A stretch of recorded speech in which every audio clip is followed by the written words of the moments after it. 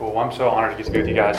I love Houston Church Planner Network. I've been friends with Chad for many years and have gotten to be blessed by your ministry, and I'm just so thankful for the impact you're having on our city. It's such a huge city. There's such a huge need for more churches, and so I'm just thankful for you guys giving your lives to that. So I'm really excited to get to talk to you guys today. I'm married with 4 daughters, all under the age of 6. So if I start dozing midway, you know why, because I got a lot going on.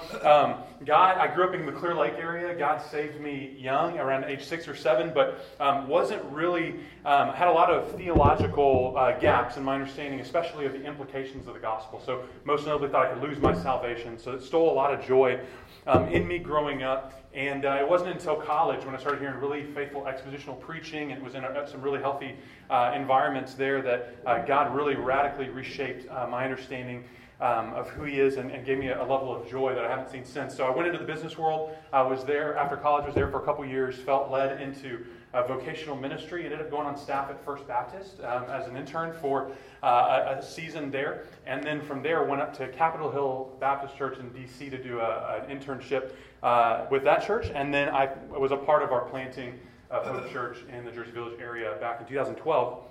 And that's where we've been the last 6 years. And so a little bit about our church, what we attempted, kind of our goal, if we were to say kind of a one-line goal, we wanted to be an authentic representation of biblical Christianity.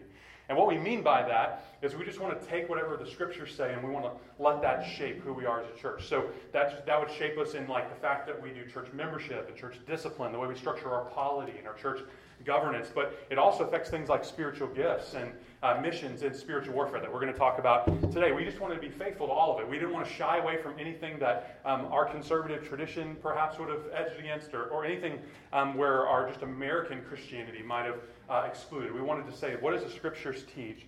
And let's just try to walk that out. And so that was what we set out to do. So we tried to be biblical in all those areas, including the area of spiritual warfare. And when we started Hope Church, we really wanted this to be normative, like we see it as in Scripture and in early church history. And so we'll talk about this in the coming months, but that's one of the reasons we structured even our membership process to have these principles embedded in it. And I'll talk more about that as we go. But as far as how I got into teaching on spiritual warfare, being involved, being someone who would even be up here talking with you guys about it, in God's providence, I had been drawn while I was in early years of ministry to just try to understand spiritual warfare. And so I was researching and was finding some good theological resources, spending a lot of time in the Word, and God providentially brought me to meet my now lead pastor, Peter Swan, when my wife was going through some crazy stuff. She had repeated instances of almost dying, these crazy undiagnosed illnesses that she had as a pattern throughout her life.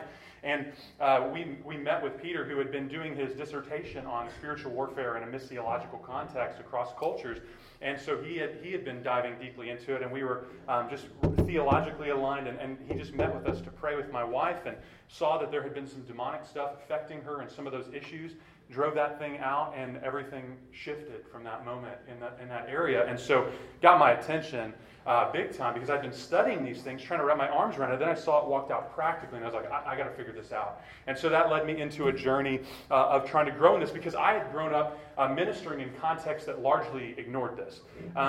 This was, I thought, a missing aspect of discipleship, and it pained me. I'd see guys stuck in pornography after they're fasting and praying and doing everything that we typically say somebody should do to fight that, and they couldn't get free, or people dealing with crippling fear and anxiety that they just could not overcome. They were praying, they were doing Bible studies, they were in accountability groups, but they weren't able to be freed from that fear or the rage or the depression, whatever was weighing on them. And so since we've tried to walk this out as a church, I can just tell you 6 years in, we've seen incredible fruit from this.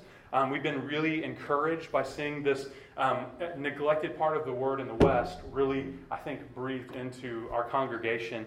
And it's been really cool for us. And so we're really passionate about seeing other churches step into this area and be a blessing in whatever way we can in your journey in that way. And because we've just seen it so valuable for discipleship in our local church. And so you may kind of be coming in, and have some kind of anxieties or fears, talking about spiritual warfare, wondering, maybe you're skeptical of me or this whole thing, and I just want to encourage you to let the scriptures convince you. Be Bereans. You might be scared that this could become the focus of your church. If you drift in, if you start pressing in, maybe it's going to be spiritual warfare everywhere, and that's all we focus on. And I just want to encourage that Jesus is our focus, and you can have Jesus as your focus and still dive into this because it's up to you as a pastor to lead and balance things faithfully. You might start getting attacked more. Like, I don't know if I really want to step into this because I don't want to start getting blasted. The thing is, you're a church planner, you're already getting attacked, I guarantee you. But I just want to help equip you to fight back, okay? That's what we want to see. And then maybe you're like, man, I'm just kind of scared of what people will think if I start pressing into this or start praying against demons or things like that. I just want to encourage you with Galatians 1:10, where Paul says, "For am I now seeking the approval of man or of God? Or am I trying to please man? If I were still trying to please man, I would not be a servant of Christ." And so my challenge for you guys this morning, and then over the coming months, if you join us for the next two, is to let the Scriptures speak for themselves, and don't let your tradition or your preconceived notions about this topic keep you from pressing into whatever the Lord reveals to you in His Word. Okay, just want to encourage you in that, and also just encourage you that the primary focus is actually not spiritual warfare; it's Jesus. And so I just want to encourage us to never get away from that. We're not encouraging you to get away from that. I want to read Romans 11:36. We want to be from Him and through Him and to Him are all things. To Him be glory forever. So that's my prayer for today, for this talk in spiritual warfare, for the future ones coming, that it would bring great glory to Jesus. So let me pray for us, and then we'll dive in. God, we love you. Only because you loved us first. We thank you for the gospel. Thank you that even though we're broken, sinful men who deserve your wrath, you in your love sent your Son Jesus to enter into human history and live a perfect life that we couldn't live, to give that life on the cross, to pay for our sin, to raise from the dead and secure our justification through faith. Now, thank you for these men who have made that message the thing that their life is built on, and the thing that their ministries are built on, and the thing that they're devoting their vocational life to spreading and to maturing people in the gospel. And God, I thank you for what you're doing in Houston through local churches like the ones represented in this room. God, and I'm also so grieved by what the enemy is doing, the way the enemy is trying to hold back the tide of your kingdom's advance here and around the world. And so, God, I pray against that. I pray that you would empower us as pastors to understand your word at the level we need to fight back for the advance of your kingdom, for the glory of your name. God, I pray against fear. Anything, either fear of stepping into this because there's fear of the demonic, or fear of what people would think if we press into something that is sometimes taboo in our Western culture. God, I pray that there would just be a deep allegiance to Scripture. And I pray, God, for clarity. I pray for peace. God, I pray for deep discipleship in all of our churches. I pray for healthy churches that are, as you say in Ephesians 3:10, displays of your manifold wisdom to the heavenly realms. I pray that these churches would be that in our city, and that they would be multiplying churches that would see your kingdom advance powerfully. So may these men be blessed, may our time be blessed, and I pray that you would use it in whatever you want, in whatever way you want, to bring yourself the most glory possible. We pray in Jesus' name. Amen.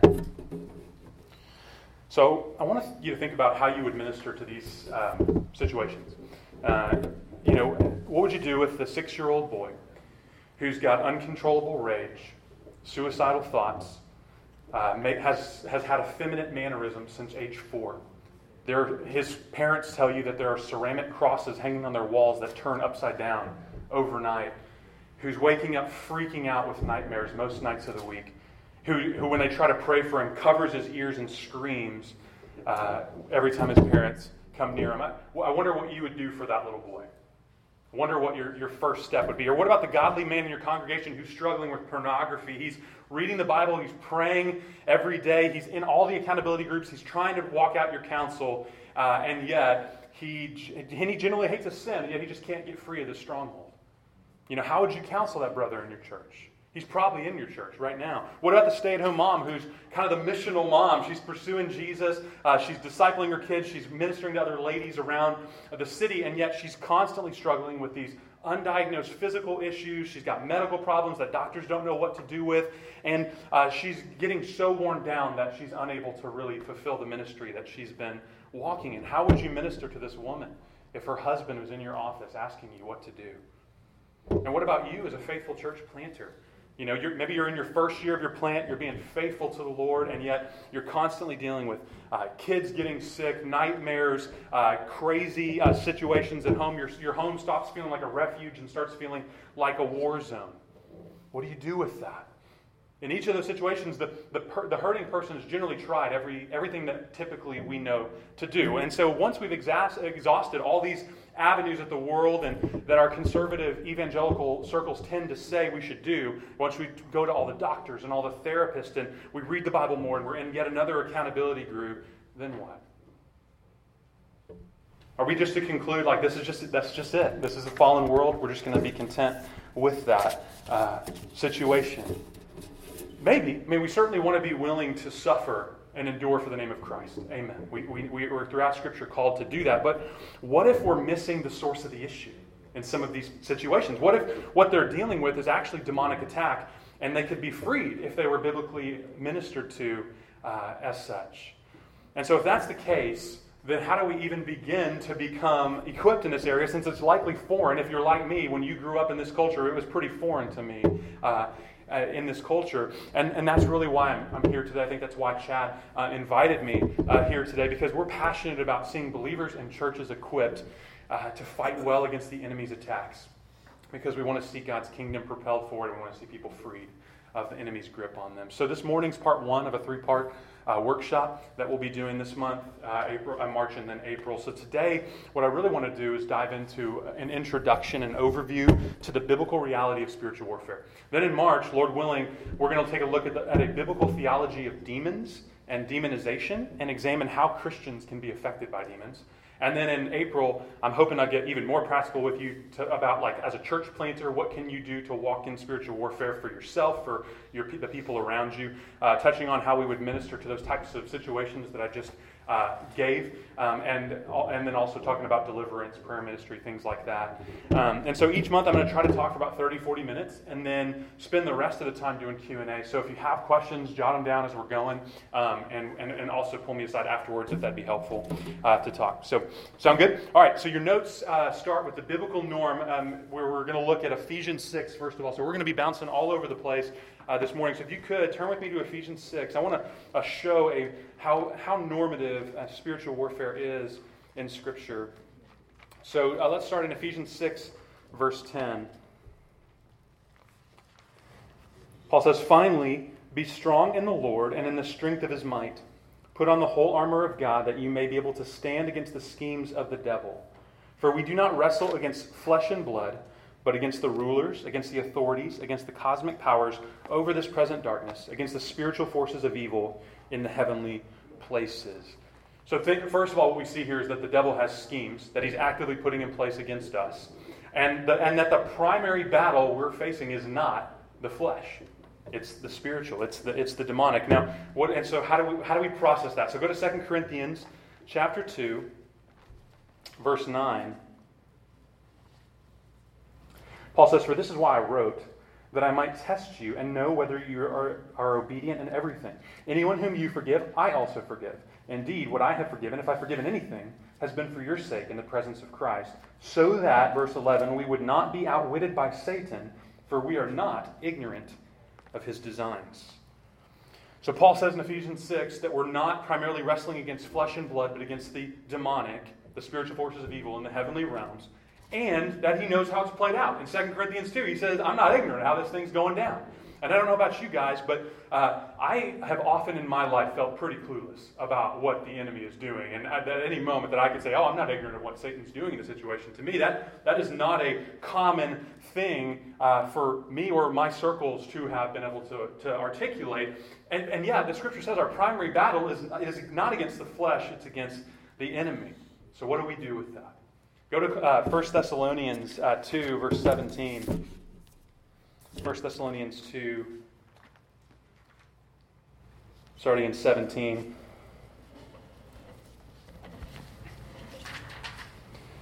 So Paul's talking to him, and he says, "But since we were torn away from you, brothers, for a short time, in person, not in heart, we endeavored the more eagerly and with great desire to see you face to face, because we wanted to come to you, I, Paul, again and again.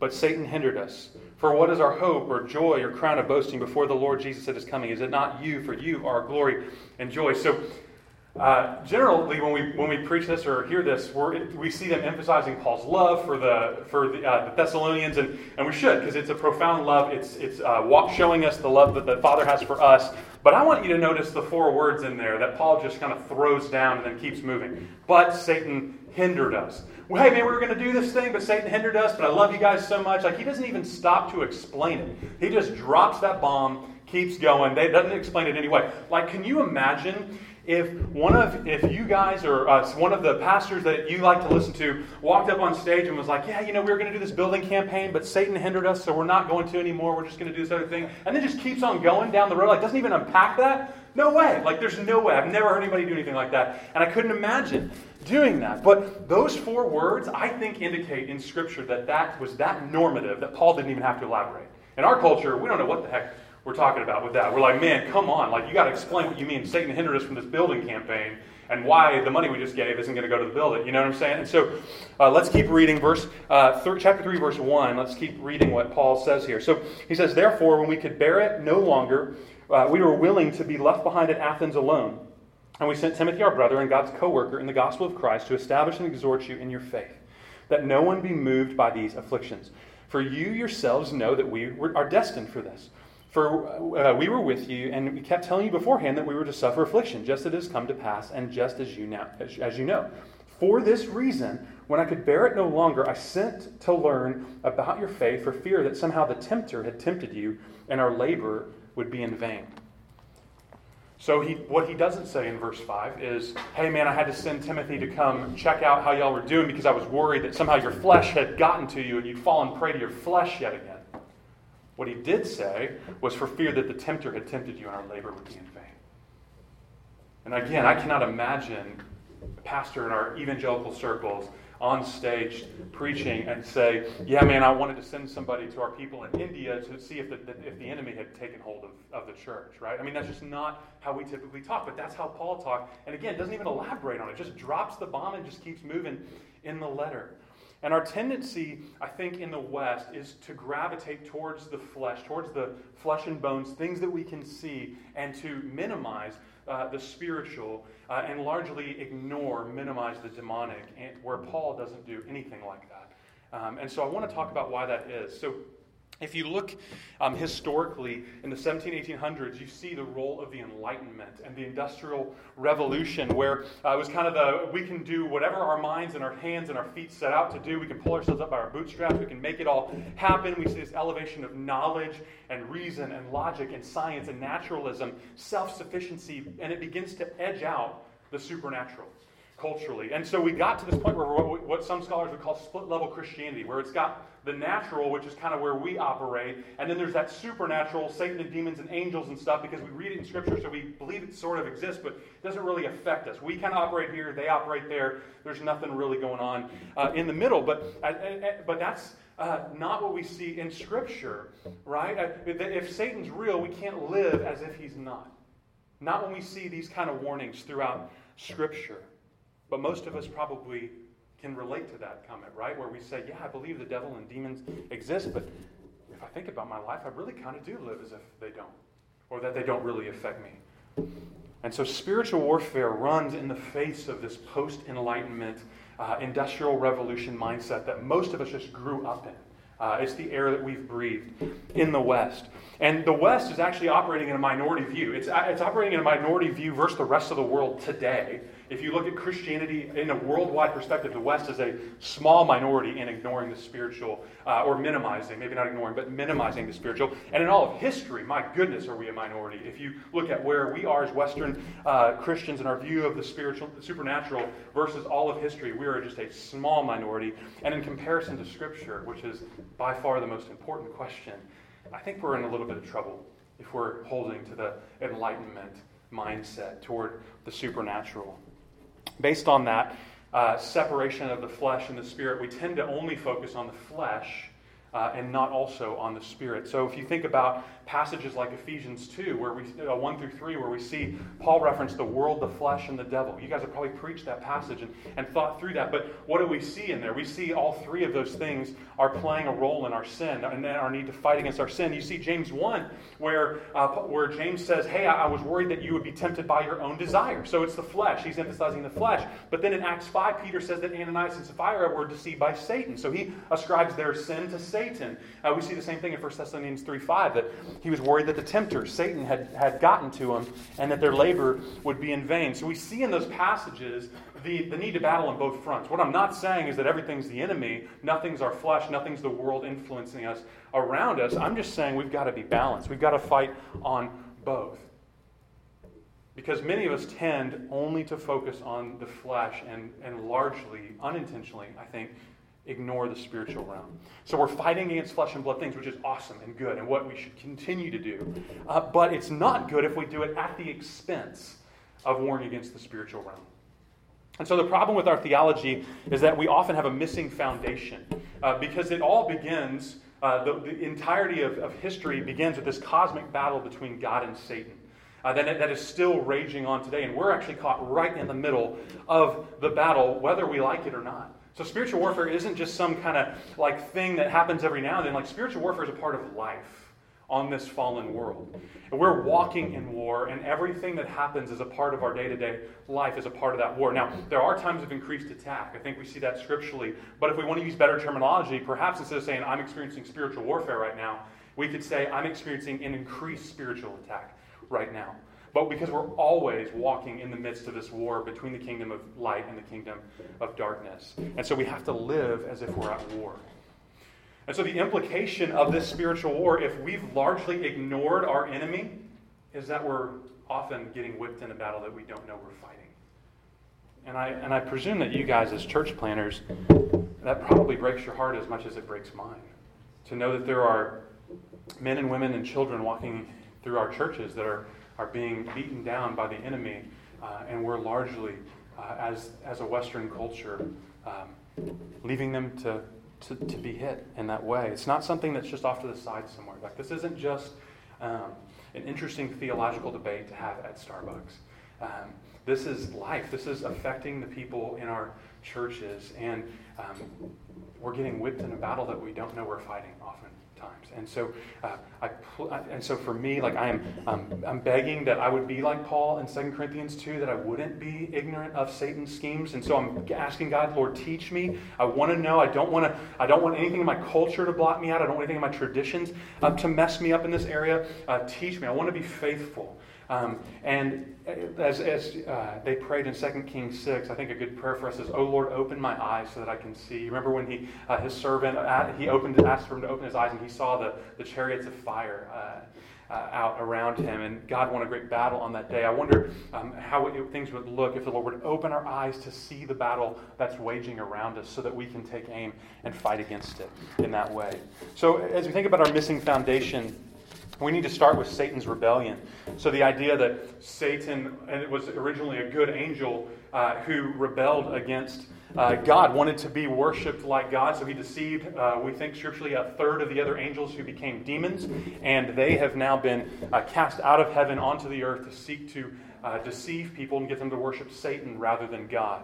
And so that's the kind of the foundation that we're now walking in, where it's a battle for the glory of God, where Satan and demons are trying to steal our allegiance. They get it when we're born into their kingdom, and they try to keep a stranglehold on that. Or for the believers, they're trying to get into different parts of our lives and steal our allegiance. But we tend to miss that foundation in the West. And so all of our preaching and counseling and discipleship tends to focus on flesh and blood issues, which, again, are real issues. They're big deal things that we need to focus on. And we do this because we love Jesus. We do this because it's Matthew 22 coming out, right? We love God and we love people because He's loved us. And He loved us so much, not that He paid for our sins, but that He rescued us, Colossians 1, from the kingdom of darkness and put us into the kingdom of His beloved Son. So when He saved us, He did save us from our depravity, from our sin, absolutely, from our flesh, but He also saved us from the kingdom of darkness. And so we can't miss that. So he's claimed us and he's redeemed us, and he has now thrown us out back into the battle as redeemed soldiers who he wants to advance the kingdom in his name. And we can't miss that as we're kind of getting into this area, this foundational understanding of this cosmic battle between God and Satan. So there's two kingdoms in conflict, and what's at stake in the conflict is the glory of God.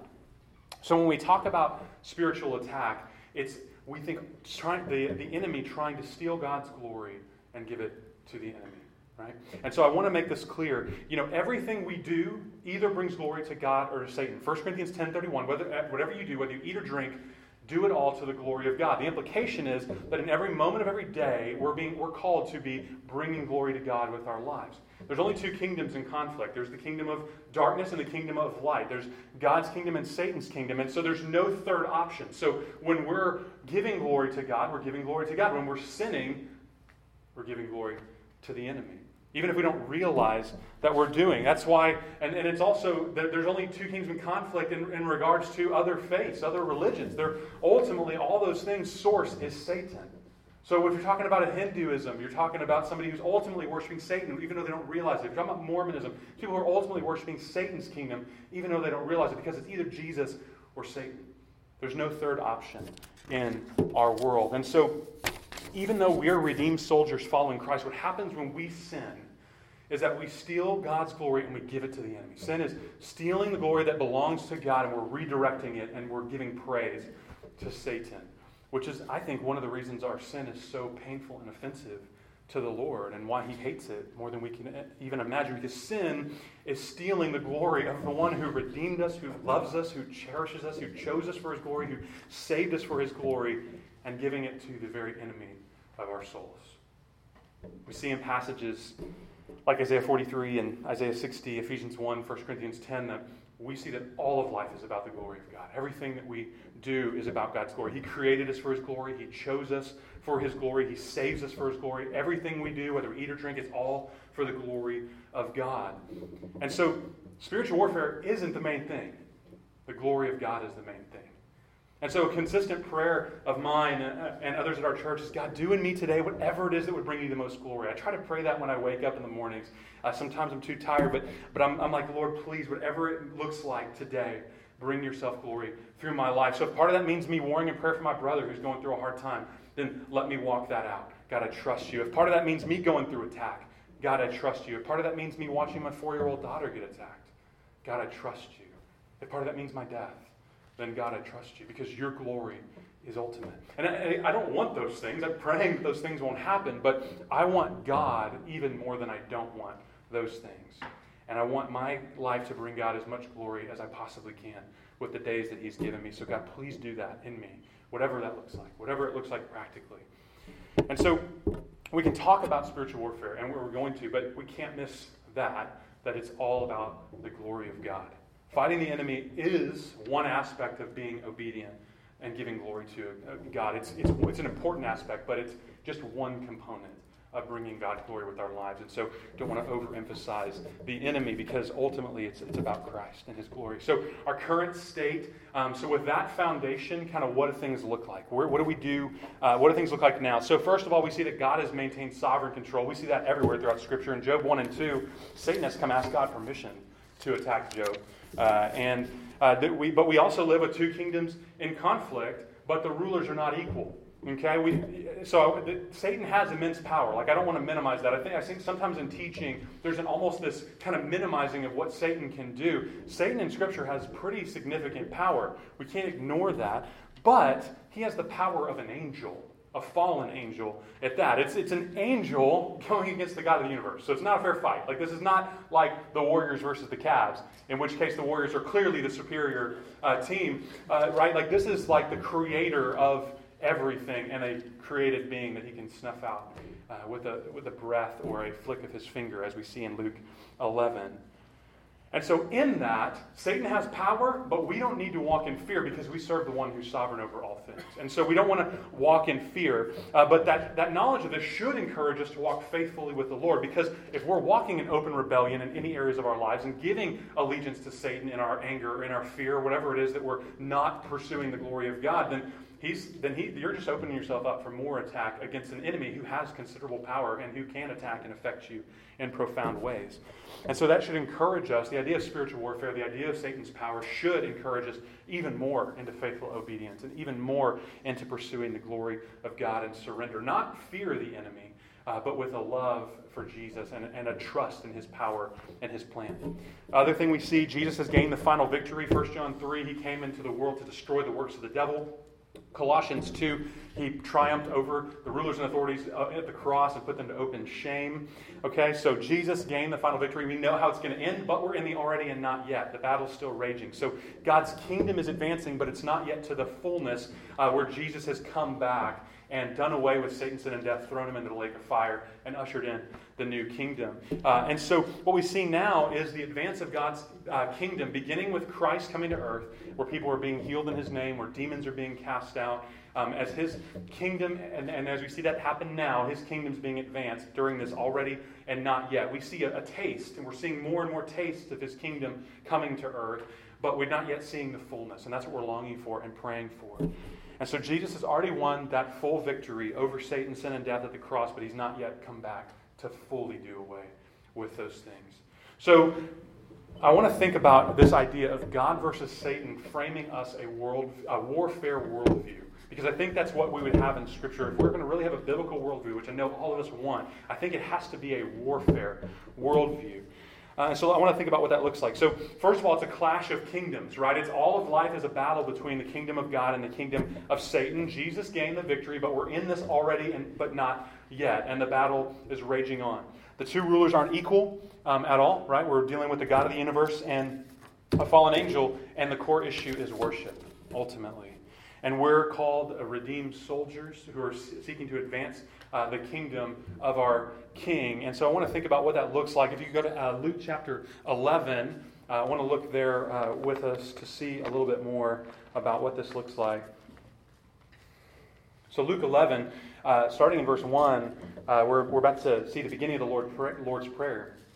Now Jesus was praying in a certain place, and when he finished, one of his disciples said to him, "Lord, teach us to pray, as John taught his disciples to pray." And he said to them, "When you pray, say, 'Father, hallowed be your name.'" So we see the glory of God. "Your kingdom come." So in the very beginning of the Lord's Prayer, we're praying, "God, your kingdom come." We see this as just a basic thing about our faith, is that we're just to long for the kingdom of God to come. Drop down to verse 14, where we're going to see a little bit more practically what this looks like. So Now he was casting out a demon that was mute. And when the demon had gone out, the mute man spoke, and the people marveled. But some of them said, "He casts out demons by Beelzebul, the prince of demons." While others, to test him, kept seeking from him a sign from heaven. But he, knowing their thoughts, said to them, "Every kingdom divided against itself is laid waste, and a divided household falls. And if Satan also is divided against himself, how will his kingdom stand? For you say that I cast out demons by Beelzebul, and if I cast out demons by Beelzebul, by whom do your sons cast them out? Therefore they will be your judges. But if it is by the finger of God that I cast out demons, then the kingdom of God has come upon you. And when a strong man, fully armed, guards his own palace, his goods are safe. But when one stronger than he attacks him and overcomes him, he takes away his armor in which he trusted and divides his spoil. Whoever is not with me is against me, and whoever does not gather with me scatters." So you see here, when Jesus talks about spiritual warfare, he jumped right into kingdom theology. Did y'all see that? So it's either about Satan's kingdom or God's. You're either with me or against me. You're either gathering with me or you're against me. And we see that driving out demons in this passage was a sign of the kingdom moving forward and advancing. And so the kingdom is advanced as we love our Lord, as we know him intimately, and as we follow him faithfully. Okay, let's look at Mark chapter 6, verse 7. I want to look at an example of this in us advancing the kingdom. So Mark chapter 6, verse 7. "And he called the 12 and began to send them out 2 by 2 and gave them authority over the unclean spirits. He charged them to take nothing for their journey except a staff, no bread, no bag, no money in their belts, but to wear sandals and not put on 2 tunics. And he said to them, whenever you enter a house, stay there until you depart from there. And if any place will not receive you, and they will not listen to you, when you leave, shake off the dust that is on your feet as a testimony against them. So they went out and proclaimed that people should repent, and they cast out many demons and anointed with oil many who were sick and healed them. So when they preached the gospel, verse 12, we get that here, right? He said, hey man, go out, preach the gospel. We're good with that. Most of us were like, amen, we can do that. And then in verse 13, they demonstrated the truth and the power of the gospel by casting out demons and praying for healing and seeing God heal people radically. And so I would argue that we're called to not just proclaim the gospel of the kingdom, but we're also to live out that kingdom. We're also to live out what it looks like to advance that kingdom. We're to proclaim the gospel, but also ask God to move in power, to do signs and wonders, to bring healing, to cast out demons, and to move in great advancement of his kingdom, like we also saw in Luke chapter 11. And so I'll talk a little bit more about that in a minute. But so in our military context, we've got to know our enemy. That's another component. We've got to know his schemes. But at the same time, our ultimate focus is on Jesus. It's not on the enemy.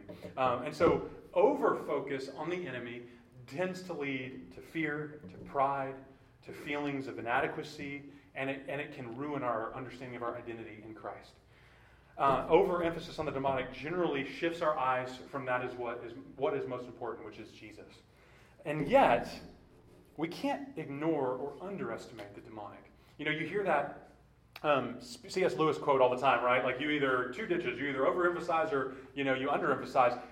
And I think that's good, but I honestly hear that used most of the time to justify ignoring the enemy completely.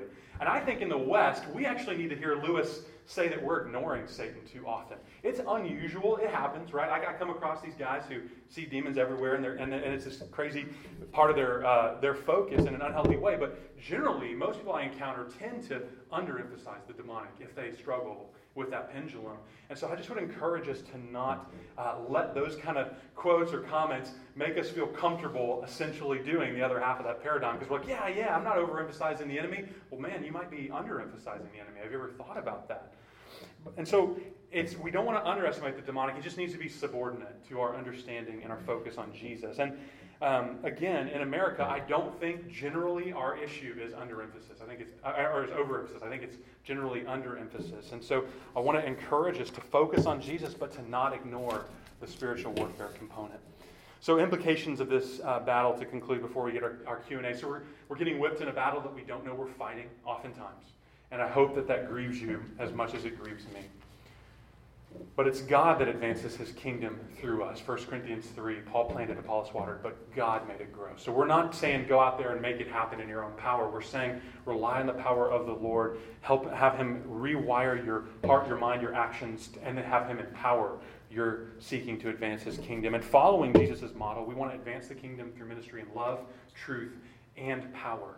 You know, when you read the Gospels, you'll notice that Jesus constantly ministered in all three of those, in love and in truth and in power. But most of us probably just grew up hearing about love and truth. We know how to love people well, we know how to be encouraging and minister to people's hearts. We know how to preach truth. And I know you guys do because you're pastors. Like you've got this down. But most of us often, I think, neglect the power aspect. The healing, the casting out demons, the praying for God to move in powerful ways. And I just want to submit that we need to be balanced because the Scriptures balance these things.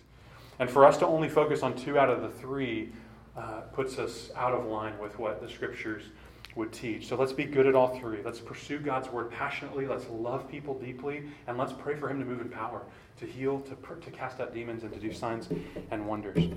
In this battle, prayer is front lines activity. If you consider the reality of spiritual warfare from Ephesians 6, the battle is not primarily against the flesh, but against the enemy. And we can't touch the enemy, right? Like they're kind of out there. Then it would make sense that prayer is a pretty important weapon in this battle. I wonder if that's why prayer has such a strong emphasis in Scripture. And I wonder if that's why we are so bad at it in the West. Because number one, we don't understand who we're fighting. We think we're fighting primarily flesh and blood, so we're really good at that type of stuff. But prayer to us just seems like this kind of thing like that we do, and we feel bad when we don't pray, and we know we need to pray, and we pray to ask God to give us stuff or to heal people or to do whatever, part of your life you're feeling a felt need. But the idea of prayer as warfare, I think, is foreign to us. But in Scripture, it's not. And it's interesting. I think most of us live defeated lives in some ways because we're viewing prayer as a BB gun rather than as a bazooka that it really is, right? And you think about Acts 6. These proto-deacons are elected so that they can give the apostles free time to do not just preach the word, but to pray. So the Holy Spirit found it so important that these leaders of the church have their time not kind of doing the practical needs of the congregation, but that they're doing ministry of the word and ministry of prayer. And I wonder how many of us spend as many hours each week praying as we do spending on our sermons. Probably not many of us, right? And I include myself in that. I struggle with this. I'm still walking in this Western culture, and I'm preaching to myself as much as anybody else that I need this rewiring to see prayer in the same way that the Scriptures see prayer. All that we think, all that flows from us, all that we think, and all that we do brings either glory to God or to Satan. So we've got to live as if we're at war. So we've got to stop living as if we're at peacetime. Because we're getting whipped in a battle that we don't know we're fighting, and our people are getting whipped in a battle that they don't know they're fighting in most cases. And so we have to stop living as if the only war we have is against our flesh. We got to keep warring against the flesh. I'm not saying to ignore those things. Y'all are killing it in that area, I would imagine. I'm just saying we've got to do both. We can't pit warring against the flesh versus warring against the enemy or the world. We've got to be balanced in all things. And so we're going to learn in the coming months how to do battle more practically in those areas. But for now, I just want to kind of stop, do some Q&A, and then I'll kind of wrap up with where we're going to go from here. But if you're asking me like nitty-gritty stuff about stuff I know I'm going to talk to the next month, then I may just kind of lovingly punt down the field to that next month. But I'd love to just talk through anything I can be helpful of what we talked about or anything else you're wondering about, and we can kind of go from there. So just, I don't know if you have a mic if you want that or if you just want to talk loud. So, yeah. Maybe just repeat the question. I will. Yeah, I thought of that. Good call. What's your name? Andrew. My question is, what are some things that you can do as you lead your congregation to practically touch to this reality? As we live in this Western world, what are some things maybe in a worship service or in a weekly schedule that kind of remind us of this spiritual reality? Yeah. So the question was, what can we do to remind our congregations of this spiritual reality in our just day-to-day Christian life? And that's a great question. I think preaching expositionally, when you get to these passages like Ephesians 6 or 1 Thessalonians 2 or 3 or any of these host of the ones I put in your notes, like just this massive amount, I think when you hit that passage, talk about it, explain it. I think teaching on prayer and the importance of prayer, and in your discipleship relationships, having another category. But I think one thing I always counsel anybody who's kind of stepping into this in a level they haven't before, especially as a pastor who has an influence over your whole church, is to make sure you always teach something before you expect people to walk out that, or where you expect them to try to like do something, kind of like with church discipline, like when people understand like, whoa, Matthew 18 exists, 1 Corinthians 5 exists, like we need to hold people accountable to this. Like you don't just like wait for the first big sin issue and just do church discipline. Like you've got to teach on that to your congregation, prepare them, give them a worldview for the local church and membership and church discipline, so that when somebody's walking in unrepentant sin and won't turn from it, and you need to remove them from the church, they're already ready. So same thing with spiritual warfare. You don't just kind of come in and say, all right, we're going to start casting out demons, Like you've got to teach and get a worldview of the two kingdoms in conflict, of the glory of God and the enemy wanting to steal the glory of God, of the importance of prayer, all those things. So that'd be my kind of initial piece. Is something kind of like this content is just kind of in your day-to-day preaching, teaching, discipleship. Yeah, great question. What else?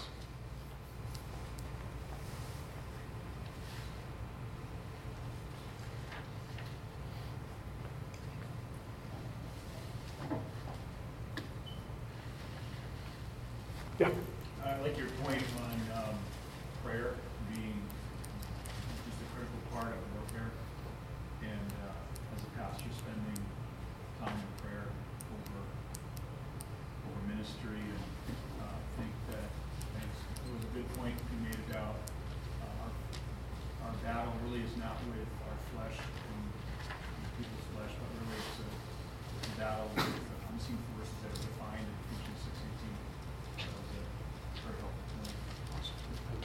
Appreciate that. It's Daniel. Daniel, yep. Okay. Daniel, at the beginning of your talk, you talked about people in our churches that are battling pornography, fear, anxiety, rage, and have you given any thought to linking this with healing prayer or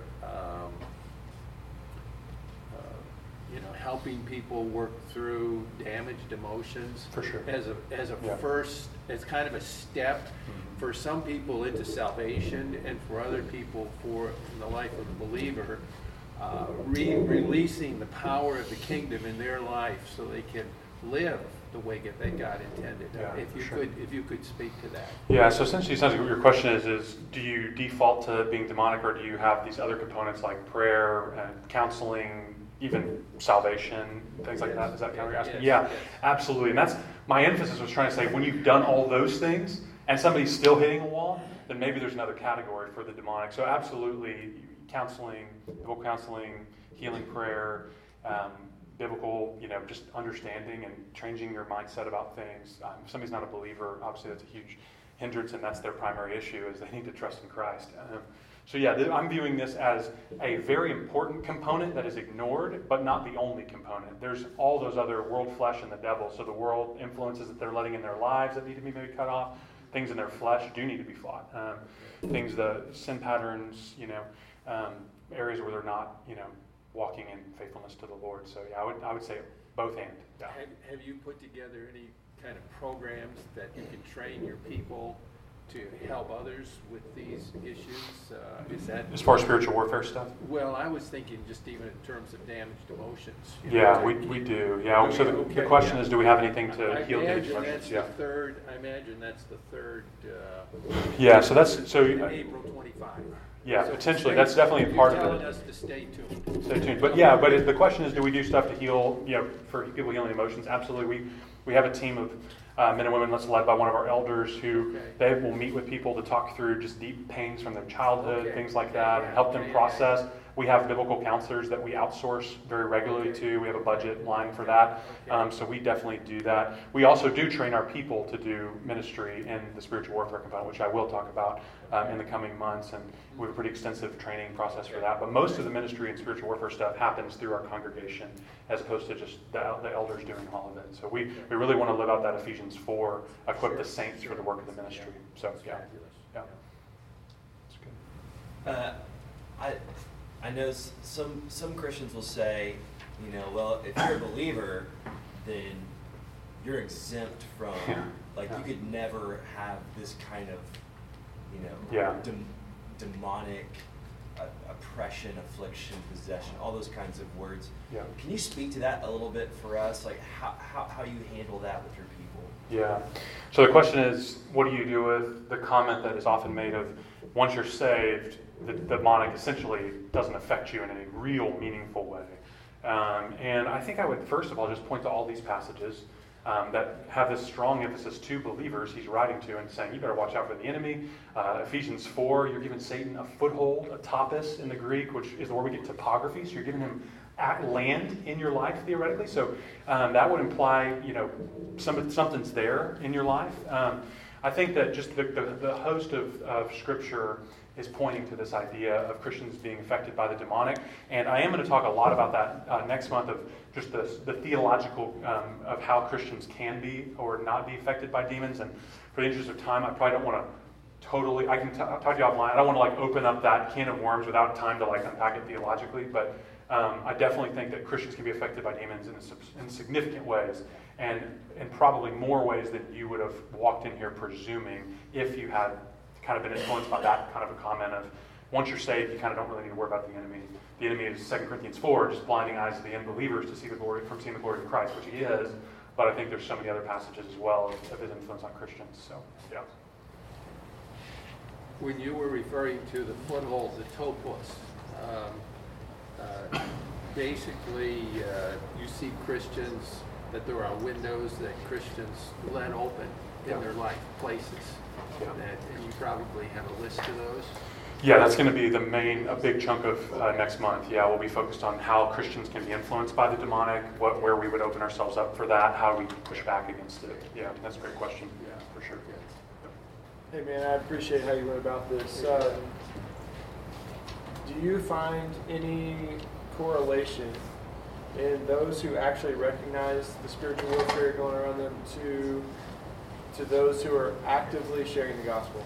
So those who are actively, regularly sharing the gospel, engaged with lostness, do you see that they recognize the spiritual warfare more than those who are not necessarily actively, regularly sharing the gospel with people far from them? Yeah, great question. The question is, do I find that people who are more active in evangelism and being with the lost, are they primarily more open to seeing the spiritual warfare component? Or are people who are not as engaged with evangelism less likely? I think probably. I don't know that I would have automatically said that, but I do think. We see you advance the kingdom through love, truth, and power. And if you're doing that, if you're engaging in love and in power, and you're invading the darkness with the light of Christ, then you're going to be getting pushback. And so I think it's probably very easy. And I think that's why missionaries generally don't struggle with this topic. Once they've gone over to the field, I think they're the most ripe for teaching, encouragement, questions, all those things, because they're seeing it in such a strong way. Because oftentimes they're trying to pierce places that the light literally isn't. There are no believers, and so the enemy is even stronger in those areas. So yeah, great. Yeah, I thought I saw hands. No. Okay. Yeah. I could ask a question. I think in point number 4, the second bullet point, two rulers are not equal. I think it's a really important point, especially in the culture that we live in that's just inundated with Eastern philosophy. We have Jesus versus Satan and the equal battle. Maybe you could say a few more words about that, how you see that's impacting the church. Yeah, so the question is to talk on the idea of the two kingdoms not being equal, how we see that playing out.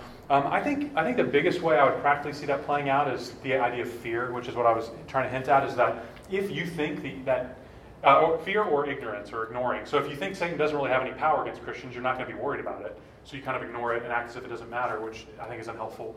But if you're really freaked out by it, you've read a bunch of Frank Peretti novels and you're totally freaked out by this thing, then you might be tempted to think that the enemy and God are kind of really wrestling this thing out and wondering who's going to win, or man, I don't want to step into something because I don't know if God could or would shield me from attack or whatever. And so I think that's the biggest area I see, is just a reminder of just the bigness of God and His sovereignty is what fuels everything, I think, in our lives as Christians and in spiritual warfare, that we're serving the God who's numbered our steps, who chose us before time, who has literally mapped out every one of our lives, and so He's sovereign over everything. And we see throughout Scripture that Satan has to ask permission even to attack, and God only allows attack in those instances where it's going to ultimately lead to His glory in a greater way than would have. You think of Genesis 50 where Joseph, it's not explicitly spiritual warfare there, but that idea that, what you meant for evil, brothers, God meant for great good. It's the same for the enemy. What the enemy means for evil, killing Jesus on a cross,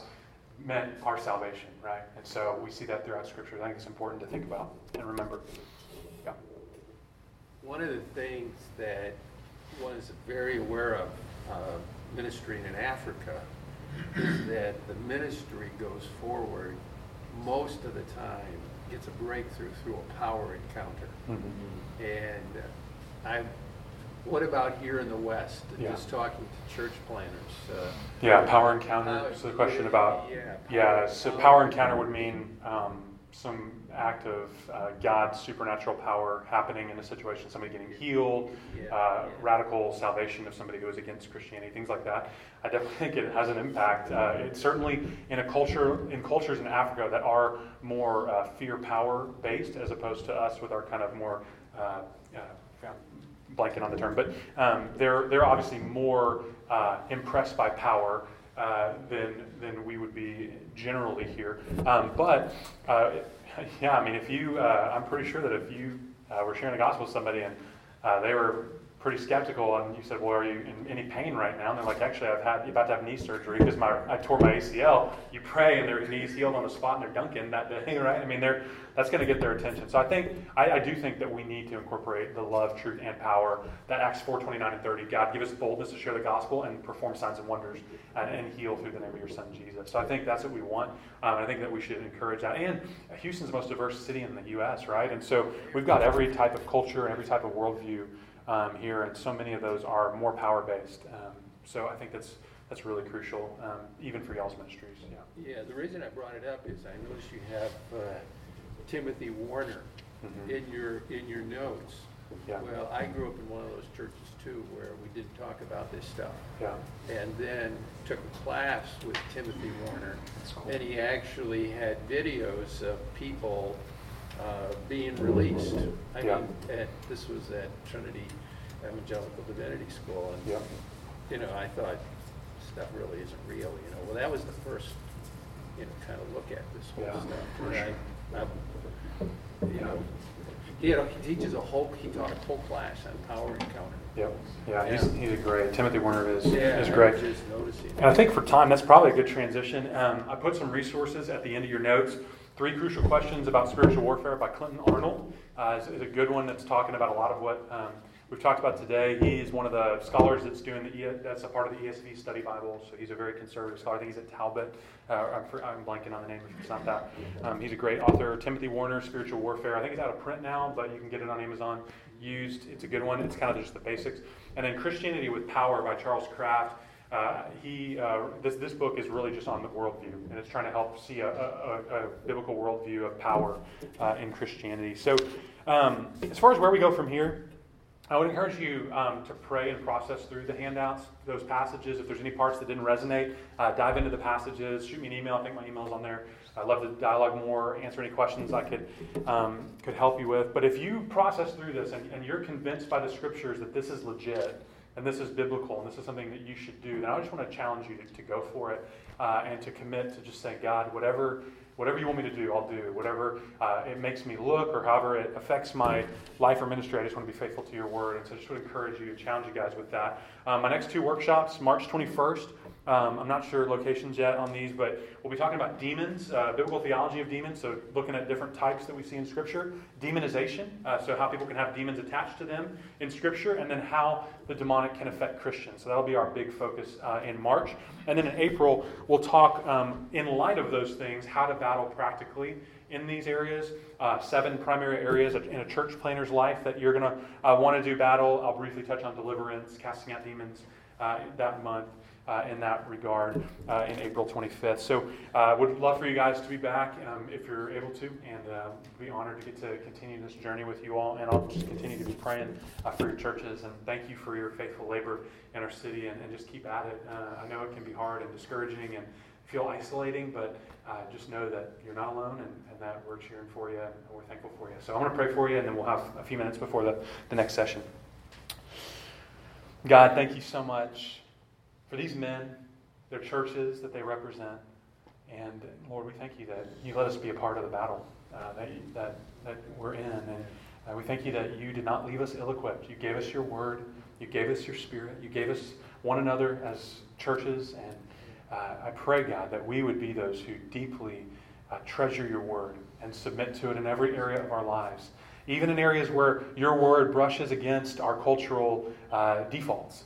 And so I pray, God, wherever that is the case, in spiritual warfare, with the gifts, with anything, with our church structure, with church discipline, any of these things where our culture would tend to be different than what your word teaches, I pray that we would be shaped by that. And that where there's blind spots for each of us, God, that you would open our eyes to see your word clearly. I pray block out the enemy in every way, that the enemy would be coming against these men, against their churches, against their marriages, against their parenting, against their discipleship. May they be protected in Jesus' name. May your hand rest on them in power. Would you use them to be bold with the gospel? Would you work signs and wonders and healings through them? Would you give them faithfulness in their preaching and their teaching and their discipleship? God, would they be faithful and godly? I pray that they would pursue holiness with everything that they have. I pray that they would not be men who are lax in their holiness, but that they would see the weight of your glory in everything that we do. Lord, that would drive each of us to pursue you and pursue holiness and to pursue faithfulness to you. God, I pray that as we continue getting to hear more from your word, that you would move in power, that you'd minister to each of us in the way that we most need it, and that you'd advance your kingdom through us in the most powerful way possible for the greatest glory to your name. We pray. In Jesus' name, amen. Thanks.